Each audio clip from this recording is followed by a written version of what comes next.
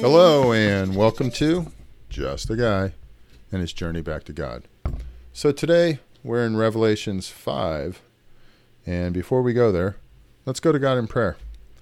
Father, thank you for today and for all that you've done. Thank you for loving us and being there for us. And Lord, I just pray for this reading that it would be your insight, your voice that we hear. Holy Spirit, may it be you who teaches us and talks to us. May it be your wisdom and understanding we gain, and may we bring you glory and serve you well. Father, I thank you for today. You've been very kind to me, and I am grateful. And I just pray that I would have my eyes open, and I pray that my heart would be ready to receive your word. It's in Jesus' name I pray. Amen. So, chapter 5 is about the scroll and the Lamb. So let's go ahead. It's pretty short. Let's just go and jump right on in. It says, Then I saw in the right hand of him who sat on the throne a scroll with writing on both sides and sealed with 7 seals. Now, the interesting thing about that is one of the commentaries I read was talking about a document that would be sealed, that would be written on both sides. What that would indicate is a contract. And that contract would basically, a lot of times they had all the details and exactly what was happening in the inner portion of the scroll. On the outside or on the back, they would have kind of a summary of what was going on. So anyways, and I saw a mighty angel proclaiming in a loud voice, "Who was worthy to break the seals and open the scroll?" But no one in heaven or on earth or under the earth could open the scroll or even look inside it. I wept and wept because no one was found who was worthy to open the scroll or look inside. So ultimately, there was nobody in all of creation who was worthy to open it, and that's why John was crying. Then one of the elders said to me, "Do not weep. See, the Lion of the tribe of Judah, the Root of David, has triumphed. He is able to open the scroll and its 7 seals." Then I saw a lamb looking as if it had been slain, standing at the center of the throne, encircled by the 4 living creatures and the elders. The lamb had 7 horns and 7 eyes, which are the 7 spirits of God sent out into all the earth. He went and took the scroll from the right hand of him who sat on the throne. And when he had taken it, the 4 living creatures and the 24 elders fell down before the Lamb. Each one had a harp, and they were holding golden bowls full of incense, which are the prayers of God's people. So it's awesome to think that my prayers are as incense. They're a blessing to God. They're not me just being a pain in the butt. They're a blessing to him, a wonderful smell, a great aroma. And they sang a new song, saying, "You are worthy to take the scroll and to open its seals, because you were slain, and with your blood you purchased for God persons from every tribe and language and people and nation. You have made them to be a kingdom and priests to serve our God, and they will reign on the earth." Then I looked and heard the voice of many angels, numbering thousands upon thousands and 10,000 times 10,000. They encircled the throne and the living creatures and the elders.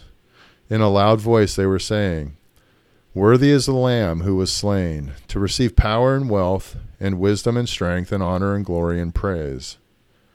Then I heard every creature in heaven and on earth and under the earth and on the sea, and all that is in them, saying, "To him who sits on the throne and to the Lamb be praised and honor and glory and power forever and ever." The 4 living creatures said amen, and the elders fell down and worshipped. So there's a lot there. There's a lot of cool imagery. There's a lot there that people have interpreted. But what I took out of it was from this chapter and the previous ones, the elders are praising God. All of the beings in heaven are praising God. They're falling down. They're thrilled. They're excited. They cannot express in any other ways how much they revere him, how excited they are. And then I think about myself. And I question me and my praise. Why don't I praise God that way? Why is my heart so messed up? Why am I just so lackadaisical? Heck, when I'm in church during worship service on Sunday, I'm looking all around the place and looking at people who were worshiping. They were very excited, very energetic. And all I'm doing is thinking, man, I don't know about that. And being critical, or my mind is off somewhere else. Why is my worship not like the worship of the beings? Not regardless of people. Why am I not enthusiastic? And it's interesting when I read A.W. Tozer, his commentary, and there's a number of commentaries about chapter 5. But Tozer seems to hit things. He hits my heart pretty consistently. So he wrote, "Were some watcher or holy one from the bright world above to come among us for a time with the power to diagnose the spiritual ills of church people, there is one entry which I am quite sure would appear on the vast majority of his reports: definite evidence of chronic spiritual lassitude. A level of moral enthusiasm extremely low." You know, I sit there and I think about that, and I have to agree. So much of me, I'm like, my enthusiasm isn't there, and I don't know why. He goes on to say, what makes this condition especially significant is that Americans are not naturally an unenthusiastic people. Indeed, they have a worldwide reputation for being just the opposite. Visitors to our shores from other countries never cease to marvel at the vigor and energy with which we attack our problems. We live at a fevered pitch, and whether we are erecting buildings, laying highways, promoting athletic events, celebrating special days, or welcoming returning heroes, we always do it with an exaggerated flourish. Our building will be taller, our highway broader, our athletic contest more colorful, our celebration more elaborate and more expensive than would be true anywhere else on the earth. We walk faster, drive faster, earn more, spend more, and run a higher blood pressure than almost any other people in the world.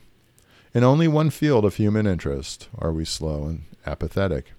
That is the field of personal religion. There, for some strange reason, our enthusiasm flags. Church people habitually approach the matter of their personal relation with God in a dull, half-hearted way, which is altogether out of keeping with their general temperament and wholly inconsistent with the importance of the subject. You know, it's funny, within my circle of friends, I'm known as the guy who, when I go in on something, I go all in. You know, I started road biking, but I have 4 bikes. Started mountain biking, I have mountain bikes. Started fishing, I have a ridiculous number of fishing poles. And I go all the time. And I bike all the time. When I work out, I work out. When I go to be healthy, I quit drinking completely. I changed my diet. Right now I'm on the carnivore diet. Lost 10 pounds in 14 days. I attribute a lot of that to just not drinking. But also 0 sugar, 0 carbs, no pizza for quite a while.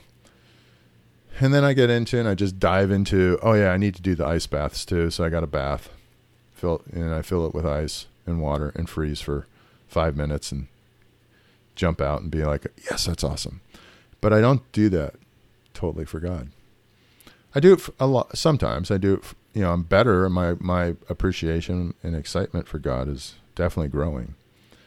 But it's a process versus just me doing something stupid right away. And I don't know why that is, but it's definitely something I'm praying about. Why am I not fully given over? Why don't I weep during worship? Why don't I clap my hands and be excited? What is it that's keeping me restrained? There's something in me that I'm not giving over, and that giving over is critical in my growth towards God. It's critical in this journey to God. So with that, I'm going to close this up with prayer. Lord God, thank you. Thank you for your word. Thank you for your Bible.